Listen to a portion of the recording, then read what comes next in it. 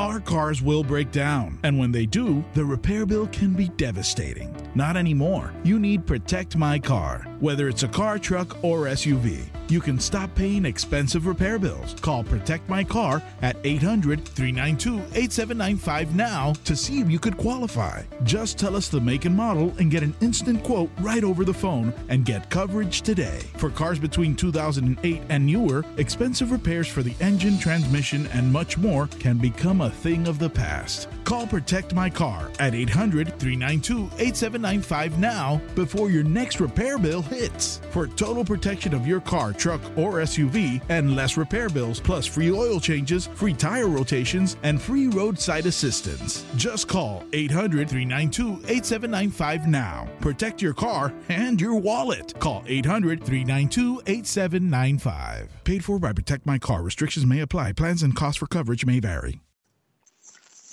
Good evening, Detroit Lakes and Fargo. This is the Vikings Territory Breakdown version 3.0. We're having some tech issues on our end, which is always the common denominator is I'm bad at my job. That's a good way to start building my credibility. My name is Joe Johnson. I am the owner of VikingTerritory.com, PurplePTS.com, the brand new site, Mini.com. It's like a Minnesota Wild / hockey site. We have a new general NFL site called FranchiseTag.com, and by the time you're hearing this, which is at this rate 2025, we will have another site called TheDraftTeam.com, which its name is sort of self-explanatory, live within by the time this airs on KDLM Radio at 7 p.m. on Wednesday nights. I am joined, as always, and also at this rate for the last time, by Mr. Joe Oberle. How are you doing, man? I think I know the answer to that question. I feel like I'm having some deja vu. I don't know. I'm just excited to hear just exactly how. I mean, we have a great seasoned professional on this podcast in Tim McNiff, and he's going to have to give his take for the third time on Patrick Peterson, and I can't wait to hear it. It's going to be perfect because he is a pro. He's had some time to think about it and also say it multiple times. How you doing, Tim? It's been interesting. Oh, God. I'm not saying this for effect. I've had nightmares that have actually gone better than the start to the show. Should I go put on a shirt with a zipper? Let's just get it all out there. Yeah, it's been an interesting start to the show. It's been an interesting start to agency. That's a professional segue. Oh, segue! Look at that. The practice helps at least one of us. Have you guys heard that the Vikings signed Patrick Peterson? And if so, what?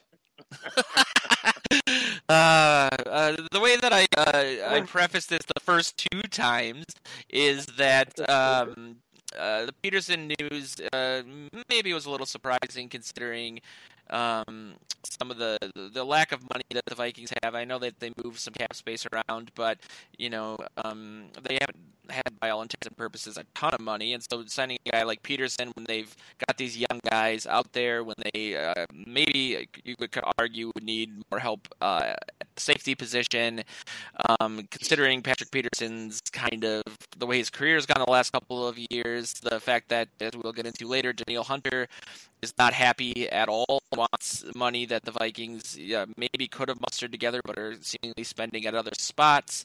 Lots of ways to take it, and so I'm giving you different options, Mr. McNiff, because you've answered it a few different ways. But what was your take on Peterson and signing, the way the Vikings may end up using him, and the start of free agency as a whole for the Vikings? Okay, everybody went into free agency talking about the fact that we needed an offensive lineman, maybe a third wide receiver, and of course we got a defensive tackle and a cornerback.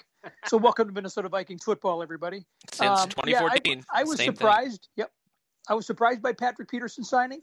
But when I heard it, it made sense to me. Pro Football Focus had him rated as the 13th best available cornerback, lower than Xavier Rhodes. But I don't see it that way. He is going to be 31 when the season starts. I think the Vikings will schematically put him in a place that the Cardinals did not. They won't leave him out there so much in one-on-one, though teams will scheme to try to put him in that. And it's up to him to try to do what he can to make it work. $8 million 1 year. I think 5.9 is in the form of a bonus, so his salary is 2.1 for the season. And he's going to be sort of that coach on the field, and I think they'll use him on the outside. I don't think he'll be a nickel.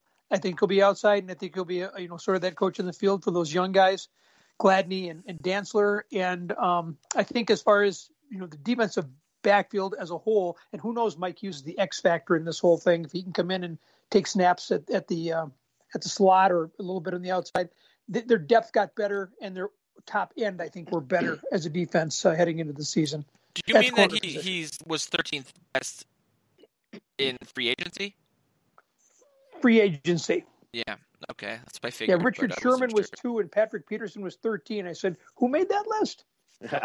And a lot of, Anthony Harris was ranked as, I wrote an article about this about a month ago, as the seventh best free agent, period.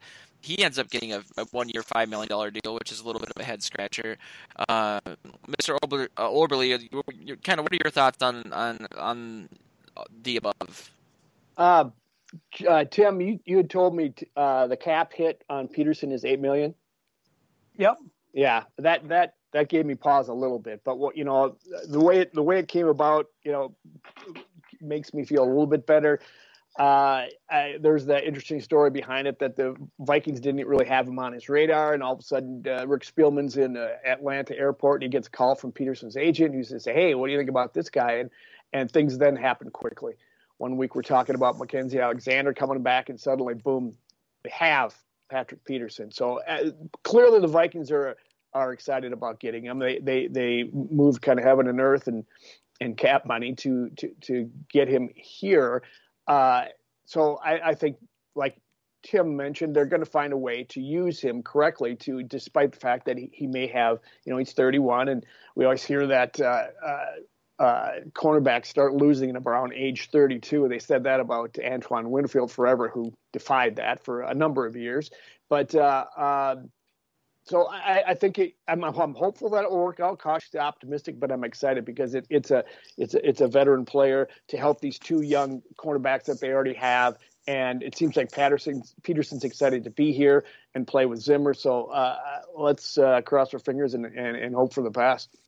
Yeah, I really hope that the from that story with Spielman, that they were in the market for an outside corner and they just hadn't thought of him, as opposed to the opposite being that Zimmer has probably always really valued Peterson and what he at least was at one point, and Spielman gets that call and Zimmer gets all excited and they end up spending money on a guy for a position that maybe they didn't necessarily need, because I feel like with all of his faults, Mackenzie Alexander would fill the need of being the nickel guy, the slot guy, and he also has played in Zimmer's system before, and he also would most definitely be less of a cap hit, because he took kind of that 1 year deal from the Bengals, and I think that was him thinking it was a proven deal and he could get more. This year that clearly backfired, and maybe he ate curl a little bit and thought he might want to come back, but that didn't end up being the case. But I do think that this young quarterback unit did need one of those sort of Terrence Newman sort of, as you guys mentioned, coaches on the field. I think that's great, but I also think that Tim prefaced it the way that you guys obviously know that I was going to take it, which is, it's really, I wrote an article like a week ago on Purple PTSD, and the featured, like the main image of the story is Bill Murray from Groundhog's Day before he drives off that cliff, because he just keeps living the same day over and over again. And it feels like, hey, what a surprise. The Vikings have limited cap space. They have a tremendous need on the offensive line, more of a need than they've had even last year. They have, question marks at the tackle spot. Now with Riley Reiff being gone, they have two gigantic holes at guard. And they, like you said, Tim, they spend money on a flashy corner and defensive tackle, which I am excited about. Tomlinson, I do think that having two big kind of quasi nose tackles next to each other, just beefy guys to clog up what was a gigantic liability in the defense last year, that is obviously important, and I think it'll have a gigantic impact, an outsized impact on their fortunes in 2021, more so than Patrick Peterson would. I think a lot of people are hyped about Tomlinson. I think that they got him at a reasonable rate, but it's just it's clearer and clearer, and I keep having these memories. A former co-host of a show that Joe and I did together, telling me multiple times the Vikings have a plan for the offensive line. They're going to do something. Don't panic. They value the line. Blah blah blah. And it's just year after year, it just feels like the offensive line is an afterthought. It's because an afterthought as it is the ultimate reason that the team never reaches its full potential. And it becomes frustrating. What was the defense last year, though? Yeah, but the line was bad. It was worse than it was terrible. I mean, they scored. Did they score like 27 points a game? As it turned out, I mean, the offense did pretty well, and they were still ranked 29th pass protection. That's fine, but they built pass protection, but they built a line that to run the ball, and they ran the ball well, and they had a decent enough pass game. It was not great. Cousins ran for his life, did some good things. Had two decent receivers out there that continues to throw to. I mean, I'm just saying, I guess I'm not defending that. I'm saying they clearly view the line differently than you do. So now they're rebuilding the defense, because that was such a deficiency last year that they figure, okay, the line was good enough. Unfortunately, they lost their left tackle and they got a hole at guard. But, so hopefully they'll address it this year. I'm agreeing with you on that point.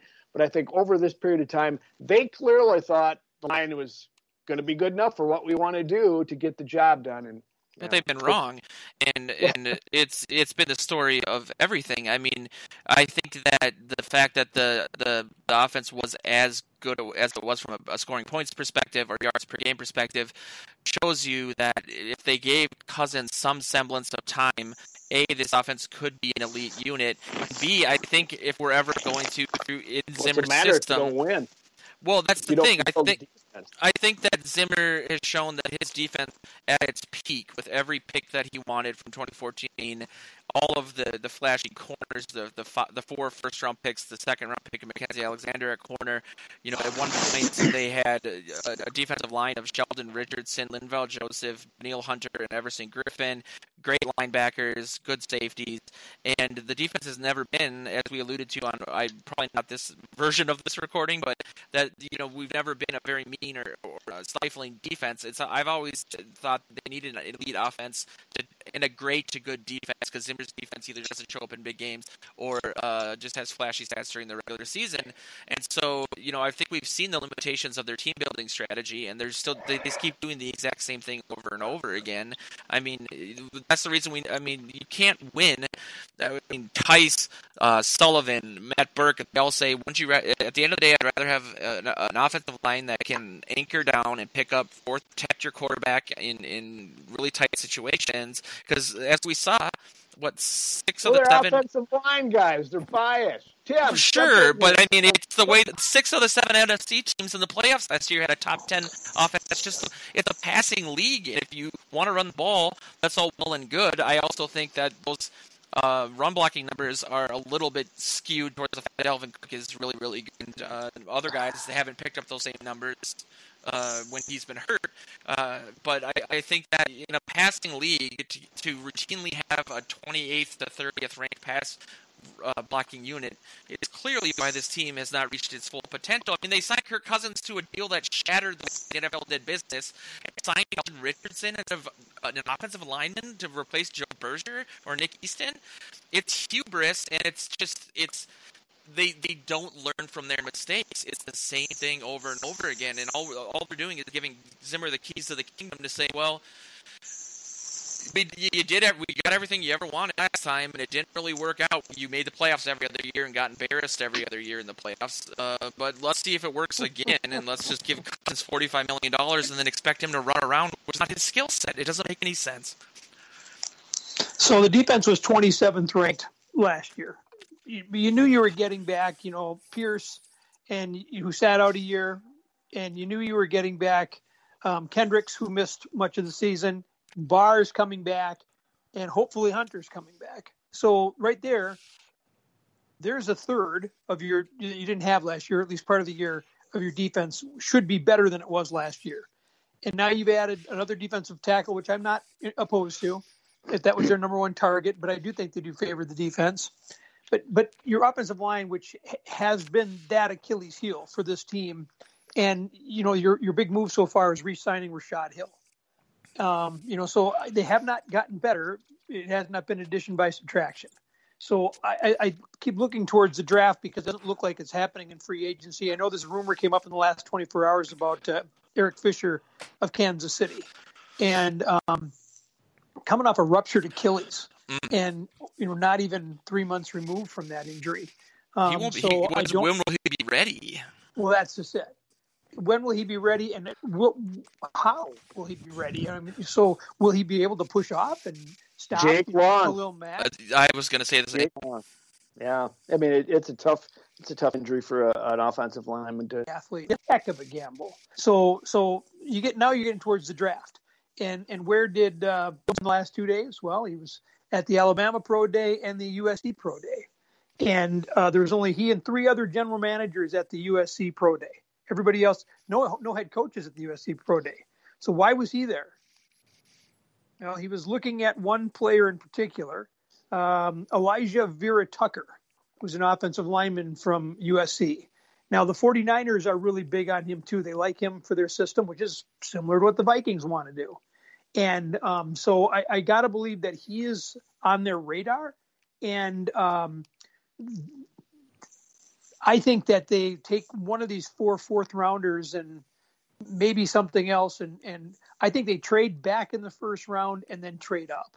I think they're going to walk out of the draft with 2 first-round picks or first and a really early second-round pick, and either they take the edge rusher first, and then they come back and get the offensive lineman, which is probably the most likely scenario, knowing the Vikings, or they do grab an offensive lineman and come back with the edge rusher if they think that player's still out there.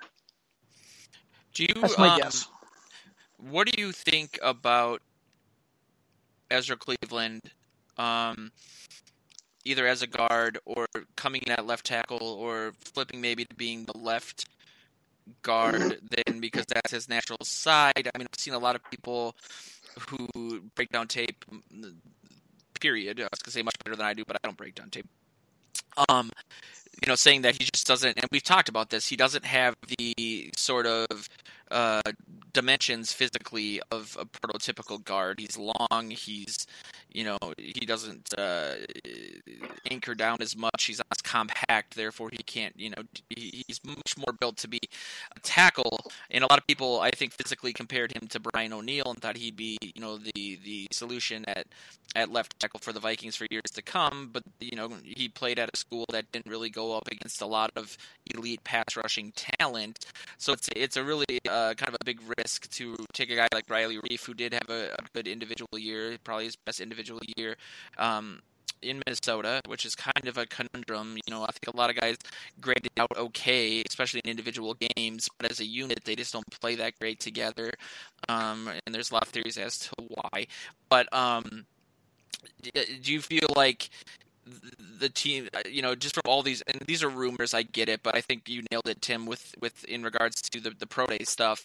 I don't think the team looks at Cleveland as that guy of the future. I don't think they would have moved him to guard in the first place if that was the case, because the risk of him, learning bad habits or whatever, taking, a guy like Matt Khalil, for example, and saying, well, let's just put him at guard for a year, even though it's complete, there's a huge risk of just kind of ruining his mechanics.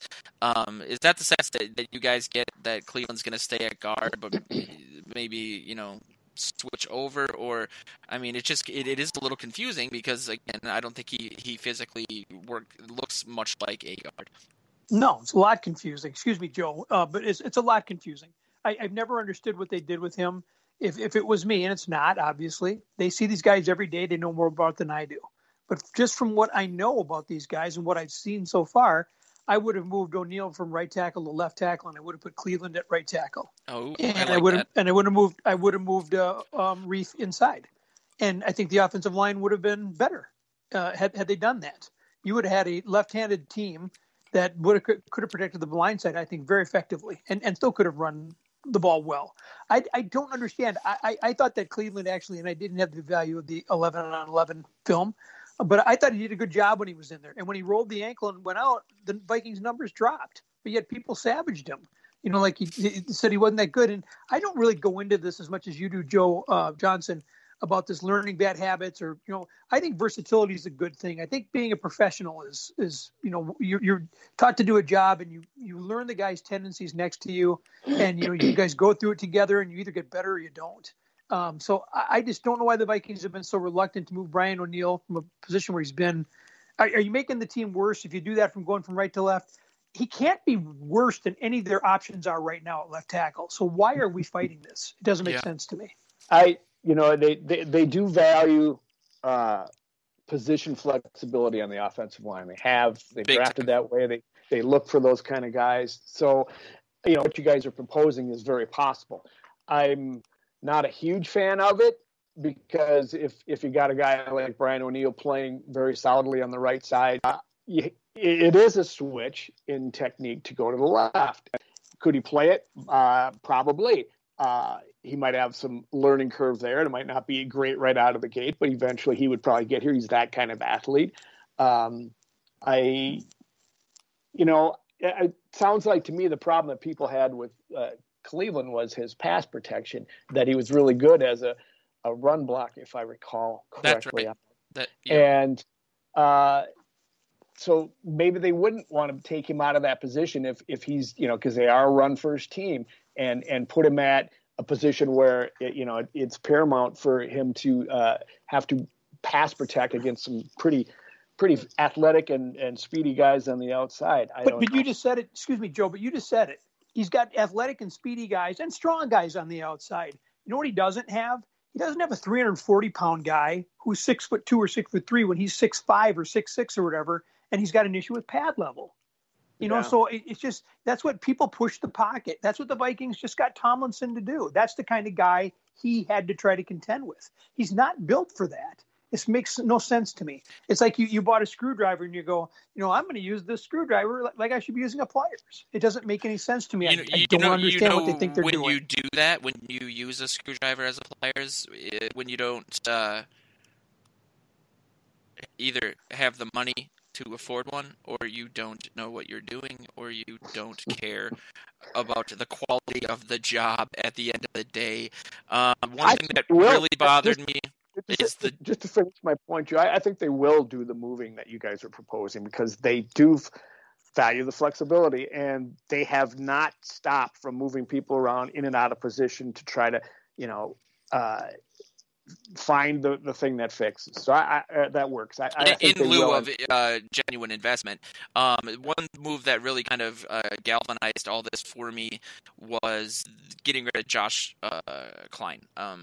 He and Brian O'Neill together were some sort of semblance of a ray of hope. I don't understand really what the knock against him was, that he wasn't good, quote unquote, getting to the second level. He wasn't athletic. But, I crunched the numbers on the 3 games that he missed because of concussions, and maybe that's why they didn't have him back, because he had multiple concussions, and that's, something from a health perspective that they didn't think he would hold up. I mean, he hasn't signed anywhere else, so that could be a valid reason as to why. But there was 3 games in 2019 where Dalvin Cook had a sub 2.7 per carry average. Everything else was at least above 3.5, but really above 4.5 yards per carry. And those were the 3 games that Josh Klein missed. I thought they were looking for a guy that can maybe get out there for screens, even though they didn't even run that many screens. And they valued that over anything else. And he was one of those guys. He was more compact, heavy, and it's a bit of a head scratcher. That's my interpretation of the Tomlinson move was they clearly value the beefiness now on the one side of the line, but can't they kind of see the logical conclusion of that on the other? I don't know. It is just frustrating because I do feel like this offense is the key component to this team.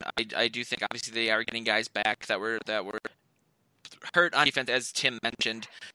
But if Cousins had time for some of these plays to develop down the field, I mean, I think the most apt quotes that sums up this entire era for the Vikings, it was the Cousins, Thielen kind of sideline blowout from, I think, 2019, where you could read Cousins' lips and he's like, I don't have 10 seconds to do this. I don't have the time. I don't have it. He's like, you know, I'd have to throw it when I have to throw it. And, you know, again, this is a league predicated on offense more than anything. And so we'll see what happens in the draft. I mean, I think that it would be great if they traded down. I'm a little freaked out that they lost that 7th round pick this week because Spielman loves him some 7th round pick, so he might do some. Joe, some I'm sorry to interrupt you, but I just think, you know, I talk between what I think they should do and what they will do, and I think you've got a defensive-minded coach who sees the game is get a great defense, a stifling defense, and a ball control running game to milk the clock, and whatever you can get out of your quarterback in a passing game is gravy. I mean, I kind of think that's the way he looks at it. And so I think he will rebuild that defense very, you know, strong before, you know, and then the offense was good enough for him last year. Let's put in a couple places where we can, unfortunately, in the offensive line. And, you know, we've got enough talent there in the receivers and a mega multimillionaire quarterback that should be good enough. And so I think that's what, you know, where he wants to build the team, and it's probably what they'll do. So, and I think they did a lot of that in the passing game too. I think Cousins deserves credit for. I mean, the way they ran, especially in the early parts of the season, the passing offense was to be slow and methodical. Let's have as many 10-play touchdown drives as possible, which is, you know, requires a very high amount of efficiency because if you, as we saw, if you control the clock but you only kick field goals, or you can still lose despite dominating the time of possession, because you're really asking your offense to score touchdowns most of the time, and they, you know, it worked for them for a while, but you know, they try to run this offense to do that, to control the clock. I think part of that is that Zimmer hates turnovers, like all coaches do, but almost to a fault. He's just very risk averse, and that kind of somehow, you know, can stifle this offense. I mean, there was points during the season where the Vikings didn't attempt to pass over 20 yards until like the 39th minute, and it's like you have Justin Jefferson and Adam Thielen. Why not go deep more? And so, you know, I am a little concerned about the continuity with the Clint Kubiak being there and not maybe getting the full potential, removing the offensive line from what I'm saying of this offense because of that risk-averse approach. Because this, despite all the limitations that we're talking about, this offense still was one of the better units in the league, and it could really be something really special in the right hands. And I just clearly am at the point where I don't believe the right hands are the ones that it's in right now. But I mean, I'm sure people have heard that from me before. I'm actually running out of things to talk about in my articles because I just keep seeing the same things. It's hard for me to get excited about other things, you know, because of that. But if I put a gun to your head, Mr. Oberle, and said the Vikings have $10 million in cap space left. I think a lot of people are saying they need about $4 million or so for the draft class. Do you think that they're going to make any other moves? I mean, I've seen a litany of names.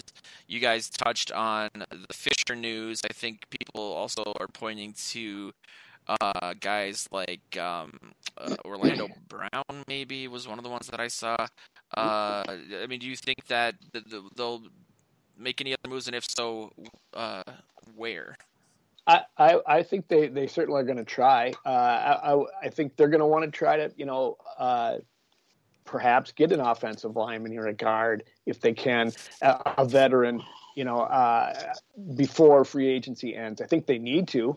There's no question about that. I don't think there's you're not going to get any game saver. It might be someone for depth. Maybe isn't Brett Jones a free agent right now? Yeah. So maybe that will be their move. They re-sign him for some depth there, even like the guy's hardly played at all since he's been here, just spot duty, but they seem to really like him because I think he's flexible.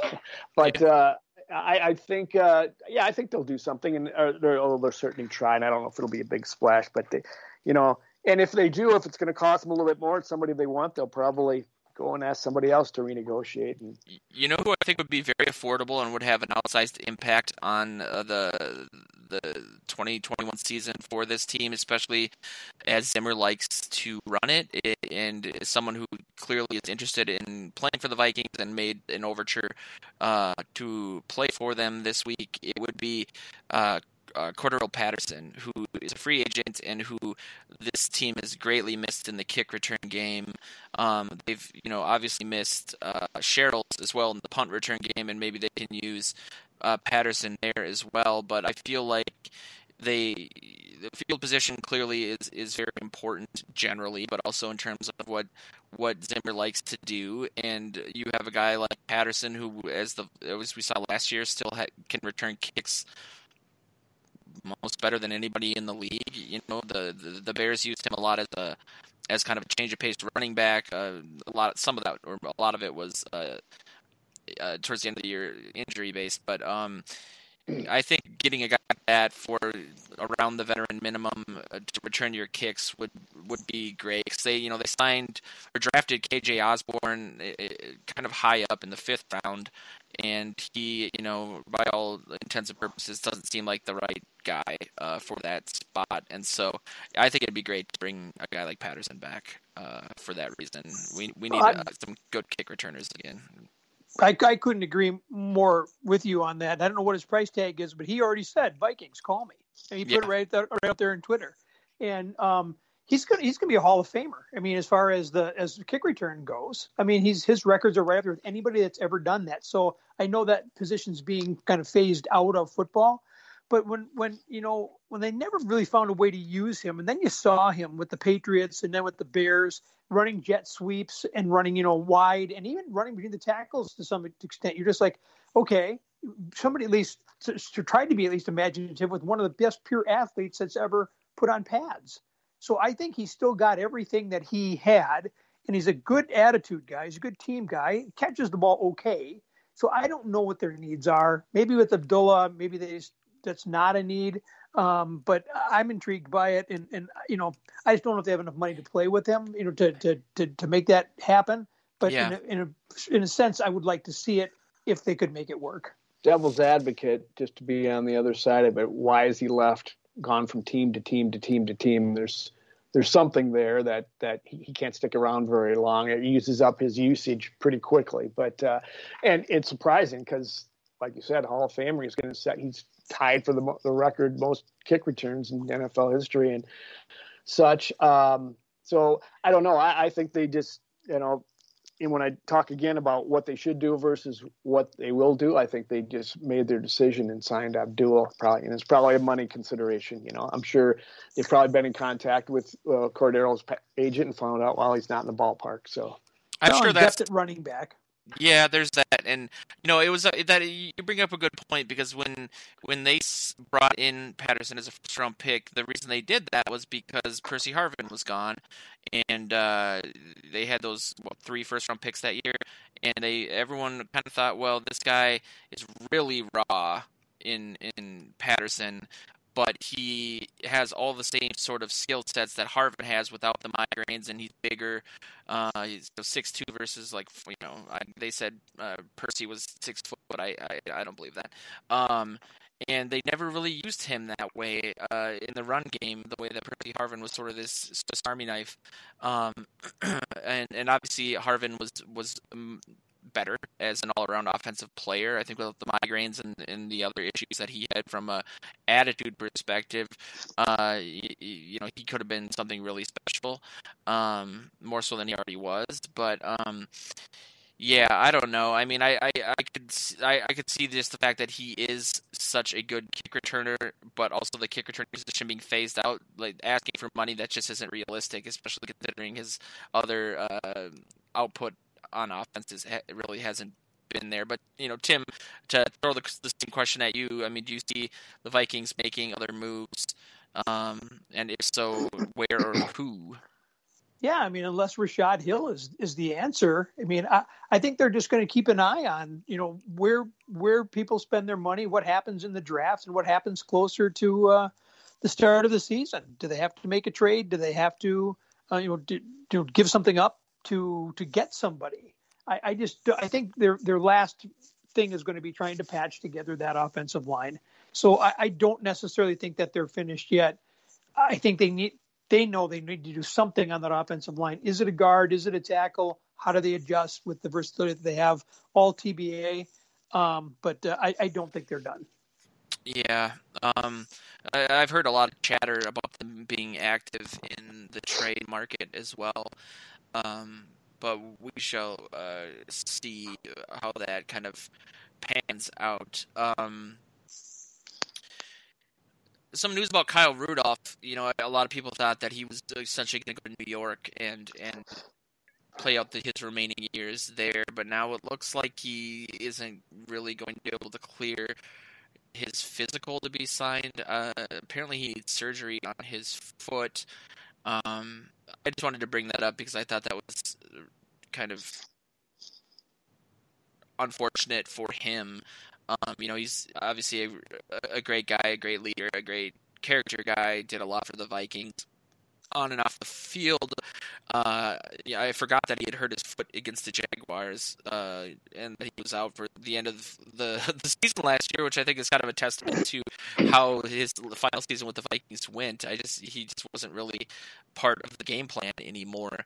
But what are your guys' thoughts on? Do you think that could be the end of his career, going into surgery, not being on a team? He's still relatively young. He's not 36 or 37 or something. But do you think he rehabs and comes back? Or that's just kind of a big blow for him, and it's worth noting because he's a good guy, Mr. Obadi. It is too bad for him. He left here in a classy way. Didn't burn any bridges on the way out. Was a good soldier when he was here this last season, even though he grumbled about it a little bit before he left. But essentially left on a good note, and I'd like to see him do well. I think he'll get the surgery, maybe miss this year and rehab and get back, because he did say when this whole thing was starting to go down with him leaving that he wanted to play another 4 years. So I think it's a will to do it for him. So I think he wants to. So yeah, I don't think he's done. And I think he's got plenty of talent. He's a target with the big oven mitts that could be, certainly add depth to somebody's tight end room. But I don't think he's done by any stretch. I hope it turns around for him when he gets it all taken care of and can move on. I saw one report out of New York where they were saying that both sides view this as just an unfortunate development, and the question is now, how do they go forward? Does he go and have the surgery and then he tries to rehab and hope that he's just ready to go come week one? Does he try to continue to what he's been doing, which obviously has not worked because, if you're out in week 13 and you're still not ready to go in March, that's a problem. And you think this wouldn't have been a surprise based on that? That's sort of where my he did some sort of stress testing. I saw that video where he before he signed with the Giants, he went somewhere and he did some sort of workout and so I know that the thought was that he was ready to go. Then he went to the physical and the doctor said, no, you're not. And so they're trying to work through it. I don't think he's done. I think they'll figure out whatever the best path is forward. He'll still be wearing a Giants uniform. Will it be in week one? That's TBA. Second opinion. Second opinion. Go get that valued second opinion. Do what you want. One of the things I've been alluding to throughout the show in the last couple of weeks is the Danielle Hunter situation, right? And how he's increasingly reportedly unhappy. All options are on the table now, including sitting out or requesting or demanding a trade. It does feel kind of like he's. Again, and you guys to put this in perspective a lot, we don't know what's going on, right? Behind the scenes or otherwise, and this could be a negotiation tactic by him and his agent. It did feel like after that Spielman kind of debate came out where he was like, oh no, well, we're working on it, and Hunter hasn't asked to be traded, he hasn't asked to be paid the highest defensive player in the league, and then after that we got some of that Twitter action or Instagram action by Hunter, and then we didn't hear anything, and then about a week later we hear all options are on the table, and he's very unhappy.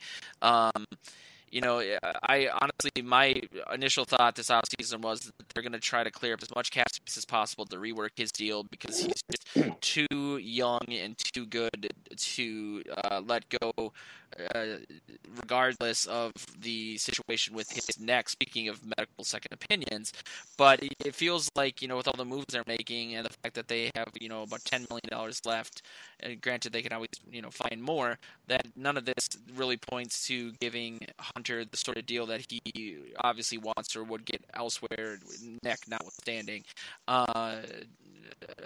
Tim, I mean, do you feel the same way? Like, I just get a feeling that this is not going to end well, and it's kind of becoming more and more evident as the days go on, and we're not getting any sort of updates in that regard. I think that the reports were that they had their first quote-unquote conversation, the agent for Danielle Hunter and Rick Spielman, just this past week. And so I think the message is sit tight, just trust the process that we're going to get this thing taken care of. I think he's got them over a barrel. I think they're going to pay him something up there. It's going to be a Dalvin Cook situation where ultimately they'll find a way to work the money around. Brzezinski will do his thing, and he will get paid right up there at the top defensive ends in the game. And he should. If he's healthy, he should. Because there's this marriage that has to happen. If you want to have that defense, you got to be able to pressure the quarterback, and pressure the quarterback, you got to be able to cover the receiver. You want that quarterback to hold the ball. And he's good at getting to the quarterback. They've got the inside guys. They already know they can push the pocket. And that means big things for him. I mean, I really do. And so I think they get another edge rusher in the draft, because I don't think that other guy, at least from an every down perspective, is on their team right now. And I know they'd like to address that. They tried that in free agency, and it didn't work.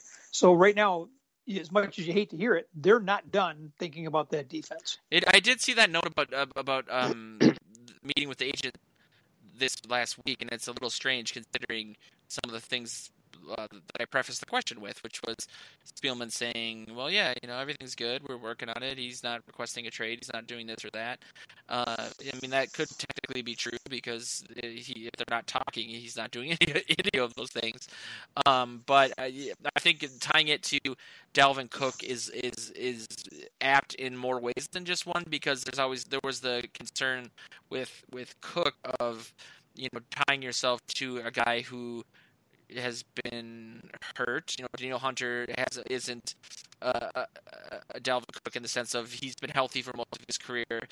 He's just had that really, awful, started out as a quote-unquote tweak and turned into this nigh career-ending injury. So there's a huge risk of, giving him guaranteed money and then his neck not working. I mean, it is, like you said, being over a barrel in every sense of the word. It's scary.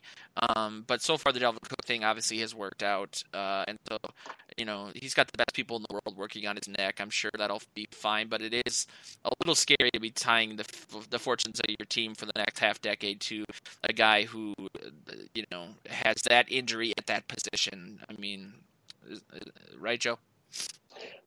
Yeah, I guess. Correct me if I'm wrong. Didn't even a couple weeks ago, wasn't a report, maybe I'm conflating these, but that Zimmer went and talked to Hunter. I thought I read that somewhere as well. I remember that.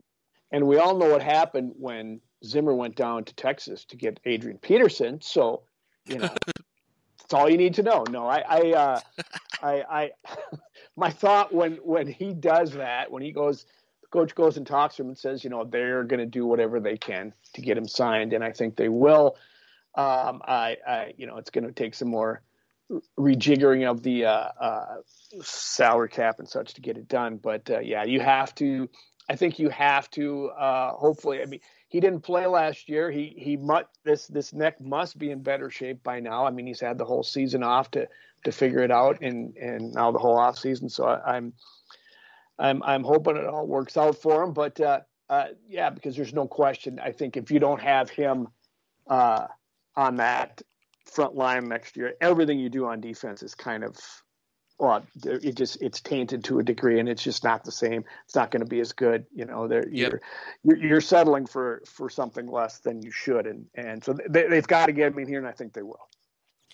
Yeah, there were points, I mean, right before the season started when the Super Bowl hype for the Vikings, the 2020 Vikings, which is kind of funny in retrospect, was at its peak, was when they traded for Ngakoue, and people were like, oh man, him, Danielle Hunter, Michael Pierce, I think he hadn't opted out yet, or maybe he just had, but the people were just like, whatever. The idea of that unit together was really enticing, and I think the same, as you guys have said, extends to the moves they've made on the interior of the line, and it just wouldn't be as great without him on it.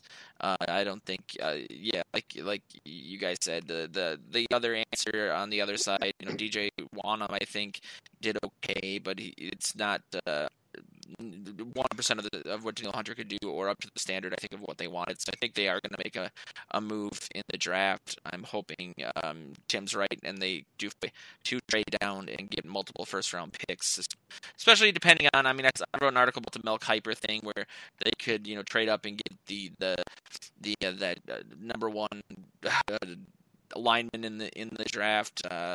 What's his name from Oregon? The Simone guy. I can't pronounce it. Either way, I saw the piece too. Yeah, but the name's not coming to me. It's like Pat Sinai or Certain? No, somebody else. Either way, people get what I'm saying. I don't foresee that happening. I also don't see the Vikings trading up and giving up the capital that it would require to get from 14 to 9. I just don't see that happening. I don't either. I see it more likely moving back or taking one of those fourth rounders and moving back into the second, or back into the first. And I think it's a Kwity Paye or somebody that's going to rush the quarterback. Maybe it's not him, but it's somebody that's going to rush the quarterback is going to be that first player taken, and then they'll come back and then they'll grab the offensive lineman later. I'd rather see it flipped, but history tells me that's what they'll do. That's kind of what I was getting. Hey, I don't know how much more time you have left in this whole thing, Joe, but before we run out of time, one guy I didn't see on your rundown, I think we just got to talk about this because this has been the biggest story of free agency. I mean, before free agency even started, Deshaun Watson put it out there that, he wanted to be traded. He wanted to go someplace else. And how this was going to reshape the NFL. And now comes word that as of yesterday afternoon, 16 lawsuits have been filed against Deshaun Watson, accusing him of sexual assault or inappropriate behavior. All of them dealing with massages, 14 of them in and around the Houston area. All of them, except one, I think, was at his home. But these women are telling a remarkably similar story. And the word the term that's being attached to Deshaun Watson now is serial predator. And so, you hate to convict someone before they have, their time in court, but he's retained an attorney down there by the name of Rusty Hardin, who's been involved in some very big cases and is a great attorney. But this Busby guy who's filing these lawsuits, these women keep coming to him, and he keeps saying he's got all this evidence and it's coming. So we haven't the other shoe hasn't dropped yet. But this I don't know how Deshaun Watson goes anywhere after this. No, there's no way. When you were when I was talking about Danielle Hunter, and I was thinking about some of the other big stories from this offseason, and it's such a remarkable turnaround in what people were saying about him these trade deals, I don't know how much teams, whether it's the Texans or other teams, maybe were aware of this. But I mean, can you imagine? This is not the important thing, and I'm not saying it is. But if a team would have mortgaged their future and given up what people said he essentially would take to trade for him, and then this news comes out directly after that, I mean, he's not going anywhere except for jail, perhaps. I mean, but I will say that I was friends with a girl a few years ago who used to be a masseuse for an NFL franchise, not the Vikings, and I was like, oh, that's I didn't know that. Like, I wonder if there's any stories there. And essentially, her take on it was, I would rather not revisit it because it was an awful. I got out of that trade specifically because of how I was treated from that perspective. And so I don't know. I'm not conflating anything, but I think that there's this kind of stuff maybe happens more often than we're aware of, or we're becoming increasingly aware of. And so I think it is important, like you said, Tim, to not convict people in the court of public opinion. But typically my rule of thumb is if you have multiple non-connected people who are telling, like you said, strikingly amazing stories, where there's smoke, there's fire, at least in that regard. And I think that the number one focus for him is going to be, not just lawsuits, but perhaps criminal prosecution, and that we could be really seeing the end of a career that was on the precipice of what we've talked about all offseason, 3-4 first-round picks, so on and so forth. It's just an astounding turn of events. It's really sad. It's a terrible mess, It's for Watson, it couldn't be a perfect storm of greater tragedy. I mean, he's coming out wanting to get traded and write his own ticket, and now someone's going to write a new chapter for him, so it would seem. So it's terrible. I don't know. We don't know anything about it yet because nothing's been litigated or charged or indicted or anything yet. It's all talk at this point, I guess. And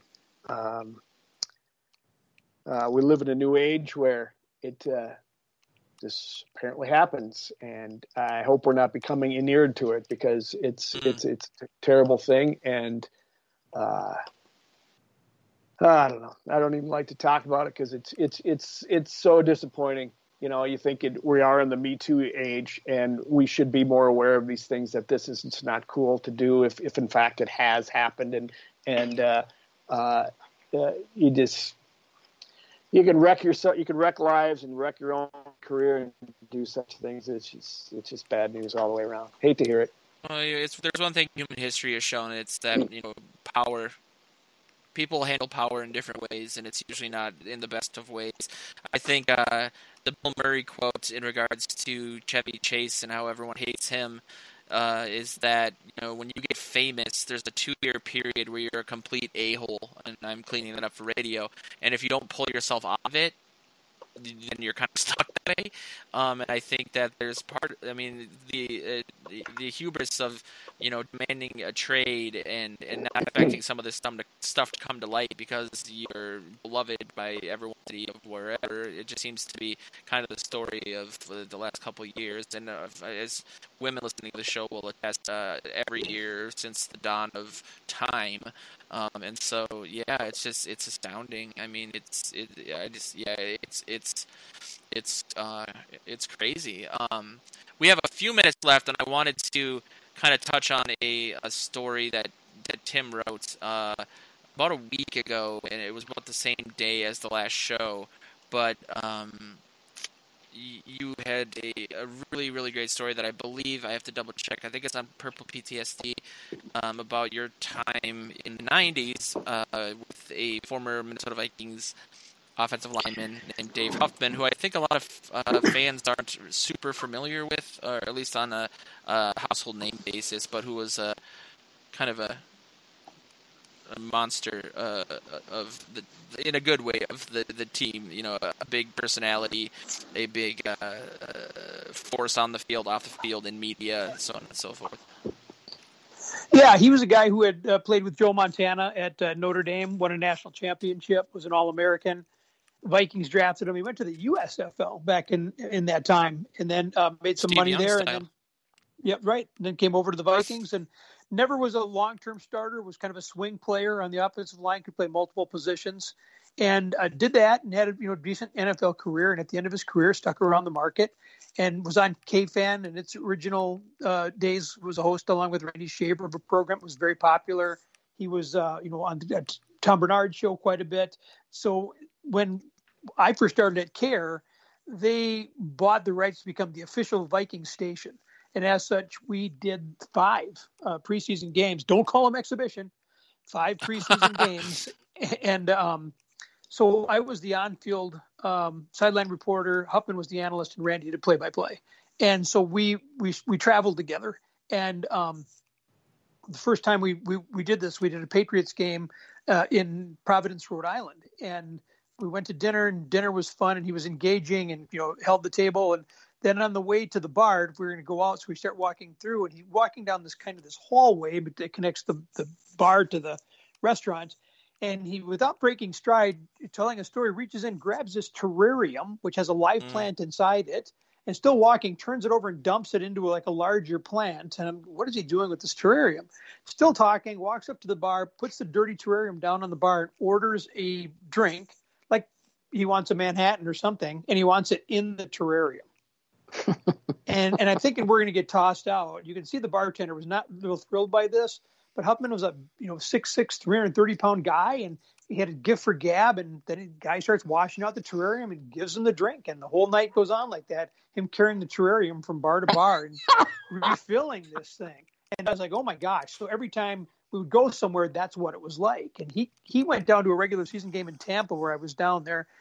And long story short, there was 2 guys there who were about my size and my age, which means they're under 6 feet tall. They're in their early 30s, yes, and moderately athletic, but were harassing Huffman all night long about how he was overrated and he stunk and they were better than he was. And he was lucky he had any NFL career, and they could beat him on a pass rush if they wanted to, and they wanted to.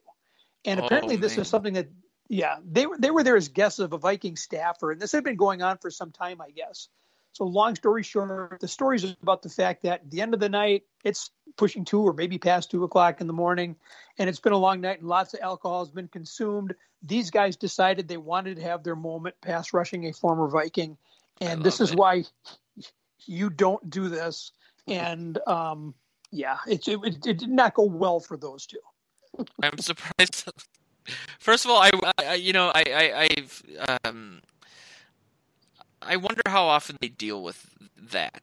I'm sure in today's day and age, you hear a lot. They get a lot of guff on social media. I mean, I can't imagine being any level of famous in any sense of the word, and dealing with social media. I mean, I think people are starting to recognize my stories a little bit. So, I'm getting a lot of the same consistent criticisms on social media. So then that's 0.001% of what I think people actually deal with, professional athletes. But I can't ever imagine, and that's why I wanted you to tell the story, being the type of person who would think that, and I'm a larger human being,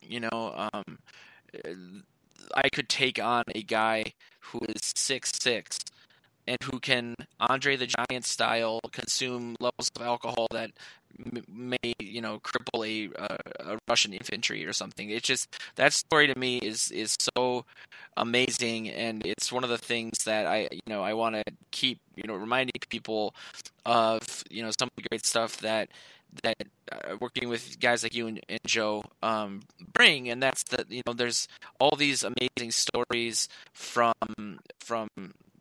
years past. Exactly. I'm trying to put that in. I'm getting back to the knocking on heaven's door original joke from episode or version 1.0 of this episode, but there's just a rich culture of larger than life personalities. I think we saw that this week with, I think Randy Moss was either in town or with Tommy Kramer. I don't know. I don't think he lives in town, Kramer. I mean, me and Joe met him, and he seemed to be up north from somewhere in the south because that's where he's from.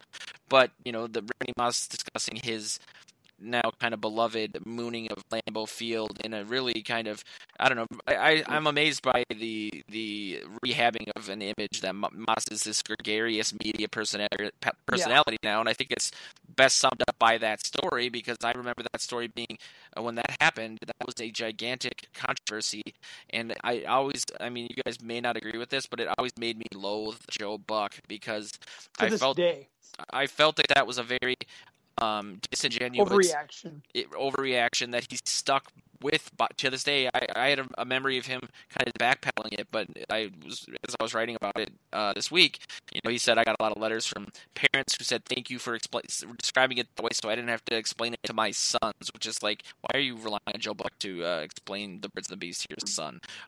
But I felt like it was tied in with, some of the Super Bowl overreaction as well, some TO stuff. But hearing Moss tell that story and giving, the context to it, which some people did know about, they had it coming. They've been mooning, and I just preface this by saying I'm a larger person, but I can't think of a more harsh punishment than seeing multiple Packers fans moon you. I mean, there's all sorts of, there's high cholesterol diets, there's mobility issues. I can't imagine that, but it's, that's part of the fun of football. That's why I love it. I love the rivalry stuff. I love stories like the one you've told and written about, Tim, that you've been writing about for us, and I think it's all part of the fun, so I think it's well worth revisiting and remembering, because I think some people take things a little too seriously, and it may seem like when you're, bashing Packers fans, you are also taking it seriously, but I think it's kind of part of the fun of it. I could be wrong, but the only reason we hate Green Bay or Green Bay or Wisconsin in general is that they have the nerve to reside to the east of us. That's it. If we were from there, we would think the exact same thing about Minnesota. There's really no difference, and so it's outside of like Philadelphia, where you get emails from the actual Vikings saying before the playoff game, don't wear purple. You might, I think the term was grievous bodily harm, and I was like, okay, it's taking a little bit too far. But outside of that, I think these stories are all really, really great and fun. That point you made about this wonder how often this kind of thing happens when guys are challenging professional athletes. Well, I kind of did it myself once. Yes. When I worked for the Timberwolves, I was on a caravan down in Mankato, and I did it on a different realm, though. I can't remember his name. It was a reserve player. No, reserve player for the Timberwolves, and not a big name. But we were just standing around chatting, and I asked him to dunk on me. I just said, this way. He goes, what? And I said, yeah, I want you, here's ball. Just go up and dunk on me. I'll try to guard you. And this way I can say I've been dunked on by an NBA player. So, that was the only reason for doing it. Is that where your knee problems stem from? No. I didn't play much defense. I just basically stood there while he jumped up and slammed the ball over my head. So it was a joke more than anything. Yeah, but that's, I mean, I could see that. I could also see, especially in basketball, having the I'm trying to think of what comedian. Oh, it's from the movie Trainwrecked with Bill Hader, and LeBron James is in it as an actor, and also, but he's playing himself. And Bill Hader plays a orthopedic surgeon, and they play 1-on-1 all the time, and he finally get the jumper, just a lucky jumper over LeBron, and he's like, "That's it. I'm done. I now I can say that I hit a jumper over LeBron," and LeBron's like, "No, come back." He's all bad about it. He's like, "Never. We're never playing again. I'm gonna go to my grave with this." So in terms of basketball, I could totally see that, because you can have that one lucky jumper as opposed to a guy like Dave Huffman who could literally kill you inadvertently, especially after drinking a terrarium full of alcohol. What a great the dumbest great thing story. In my early 30s, the dumbest thing in my life I'd ever seen was that first guy tried to pass rush Huffman, and then that was erased by the dumbest thing I'd ever seen in my life was his buddy tried it afterwards. It was like all of us were like, No, you just look. Your buddy's still on the ground. He can't get up. He's writhing in pain.